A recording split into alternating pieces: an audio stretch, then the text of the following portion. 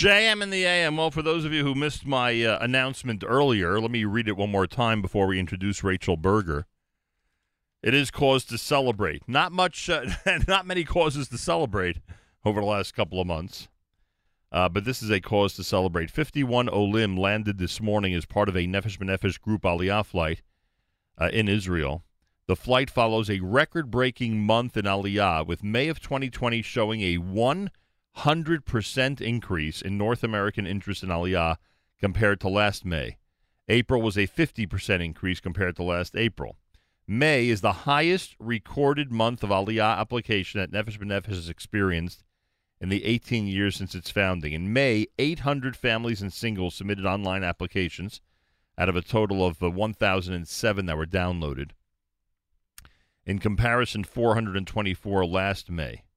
The average age of May's applicants, and this may really be the reason to celebrate, the average age of May's applicants, 28 years old. About two-thirds of these submitted applications were for an expected Aliyah date in 2020, in the next 6 months, which is unbelievable. Rachel Berger is Director of Employment for Nefesh B'Nefesh. She's spoken to us before about the unique vantage point that she has when it comes to Aliyah. I'm sure this month has been quite interesting from her vantage point. Rachel Berger, welcome back to JM in the AM. Good morning. Thank you so much for having me. A pleasure. Does all of this that I just read and reported mean a lot of extra work for you now, or the extra work is coming down the road? I would say both. I've had more than, I would say every single week we have hundreds of phone calls with people who are exploring their Aliyah and want to know whether it's now or down the road, what their employment options are going to be. And many of them also are talking about bringing their jobs with them because the whole world of employment has changed with COVID. Right. If they do bring their jobs with them, do they still speak with you or your staff at some point, or they literally can seamlessly just start working from Israel? So many of them just start working from Israel. They may check in to discuss if they're freelancers getting additional work, and some people always check in because they want to know what their options would be if their current situation is terminated and they need to have another plan once they're here. But many of them bring their job and just keep their job. They just keep their job. They continue working. Now, I always get this wrong every time there's a historical blip that occurs, some major change in the last 18 years. I get it wrong and say it's going to affect in a downward way the number of Olim and the number of people who are interested in Aliyah. Your boss always gets it right and feels correctly that these blips always go the other way with the arrow pointing up. Did any of this surprise you? Were you, taken aback by the fact that COVID and the situation now in North America would lead to the numbers you're seeing? I think COVID has really impacted the way people think. Let's remember, when was the last time there was an international pandemic? 100 years ago. Right. So I think people reflect about these are at least the conversations I have. People reflect about what it is they really want to do, and if this is something that they want to do, they want to make Aliyah. So now has never been a better time, especially in light of the fact that Israel has seemed to manage this pandemic, and obviously, the fact that you don't have to worry about health coverage and whatnot. Right. So people have been really knocking on our doors and wanting to discuss what their options are, how to build a life here. It's been very interesting and very welcoming. We're very excited to help. Rachel Berger with us, Nefesh B'Nefesh, Director of Employment. And aside from the health care, of course, the tuition bill is also one of those major factors. So we suspected, like every country on the globe, that Israel would suffer somewhat, even though, again, the way you described it is accurate in terms of the way things were handled and the differences, the obvious differences geographically, et cetera, with them in the United States and other countries. But nonetheless, we still suspected that the Israeli job market, like so many others, would suffer somewhat. Now, have you felt any of that? Has that hindered you and your staff's ability to find jobs for people? In general, is this simply one of those downward turns in employment in Israel, and the job market's not as strong as you'd like? So that's a wonderful question. I'll tell you, if you go back to February, in February it was an incredibly strong market, and the demand for employees was so high that it was really an employee market. And subsequently, because of people that were let go, the market has changed. But I will tell you, and you can see the numbers on our job board, we're posting about 100 new jobs every single week targeting English language professionals. And the need for English language professionals in marketing and writing and communication is consistent. People are having Zoom interviews. People are having real-time interviews, like in person, and people are getting jobs. They really are. I thought it would get a bigger hit than it is. I think there are a couple of factors. One factor is that the large companies are still recruiting. But there's something else that's going on in Israel that, especially in the tech center, there is a lot of infusion of funds from the government, and the government keeps that engine running. So it's also the fact that people have business. It's also the fact that there are large companies in Israel, Amazon, Facebook, Google, that are recruiting, Checkmark, like a lot of companies.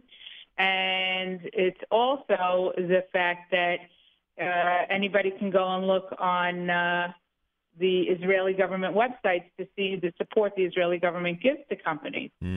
Is that job board easily accessible on the NBN website?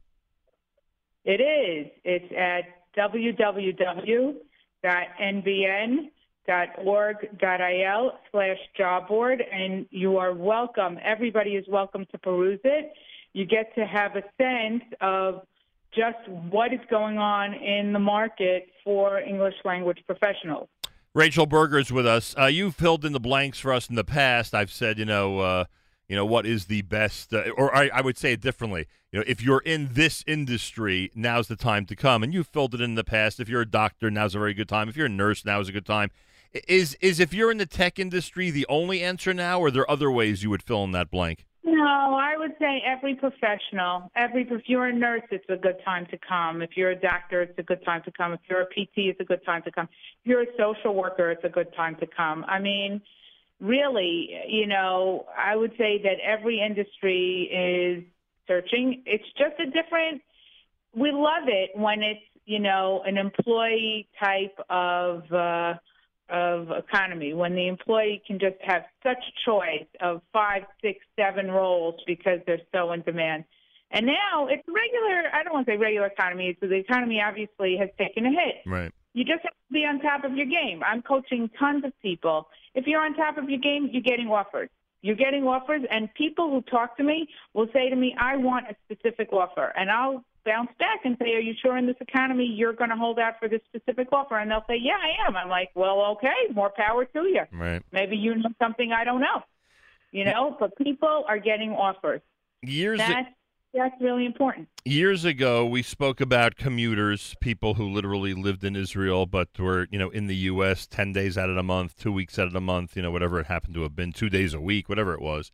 Now, of course, it has become more obvious because of what we're going through here that there would be less commuting necessary in many of these professions because, again, people now are proving they can, be whatever number of miles away and still do their job.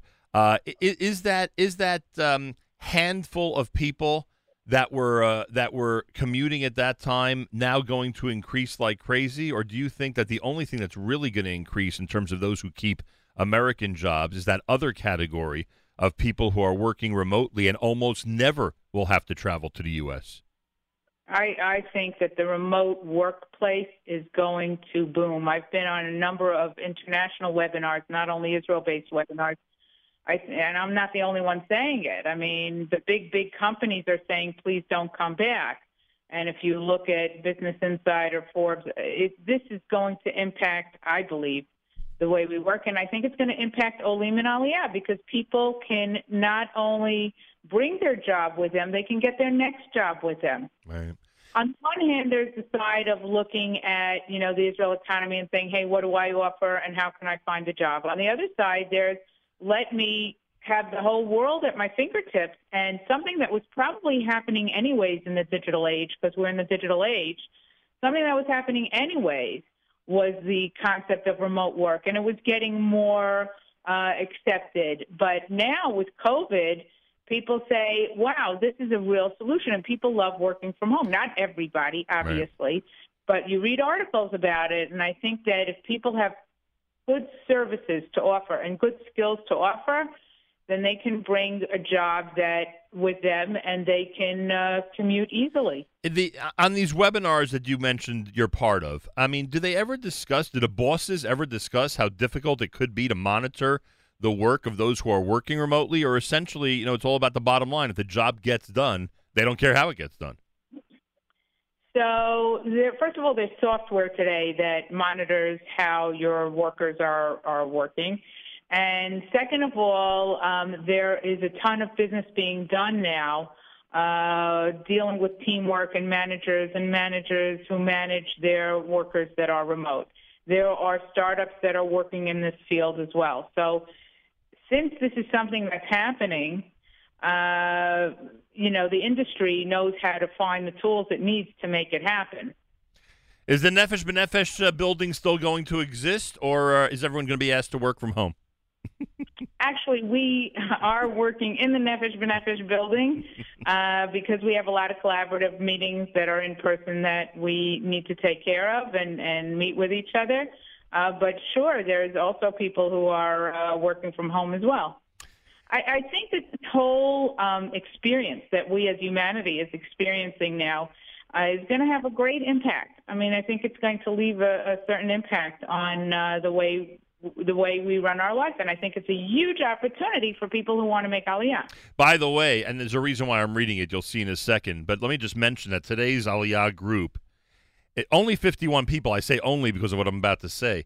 Nonetheless, the group moved to Jerusalem, Tel Aviv, Ra'anana, Bat Yam, Petach Tikva, Beersheva, Ramat HaSharon, Bnei Brak, Yavne, Carmiel, Katzrin, Kiryat Chaim, Mazkeret, Batya, Meitar, Netanya, Netivot, and Pardes Chana. My point being that these 51 people, now are representing all these different communities in Israel. Again, it's not only an issue of working remotely and therefore I could leave the U.S. and move to Israel. It's an issue of working remotely. Now I could live anywhere I want in Israel. How many people were tethered to I need good commute to Tel Aviv, I need good commute to Jerusalem, etc. Now literally the entire country, beckons. No, right. Exactly. And not only that, that also means that whatever your budget is for real estate flips it up. That also means that if we have people going to many, many different areas, you start to make the English language book club. You start to make the program that, allows you to have community and continuous community in addition to your new Israeli community. Pretty amazing. No, I think it's going to have a profound effect. Pretty amazing, I'll tell you. The numbers are just remarkable. I wonder what June's going to look like. You have any indication, by the way, about the first 9 days in June if this trend is continuing, or you're not sure?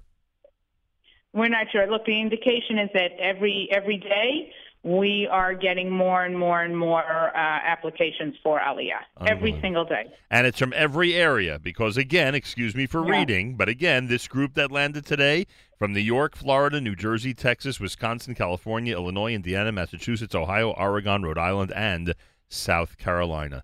Pretty amazing. All right, best resources. You mentioned earlier the nbn.org.il/job board. What else should people know who are looking to turn People should write us employment@nbn.org.il. We are so happy to answer your questions, get you started, get you thinking in any way that we can help. And, of course, 1-866 number that you advertise all the time. Call us. We're here for you.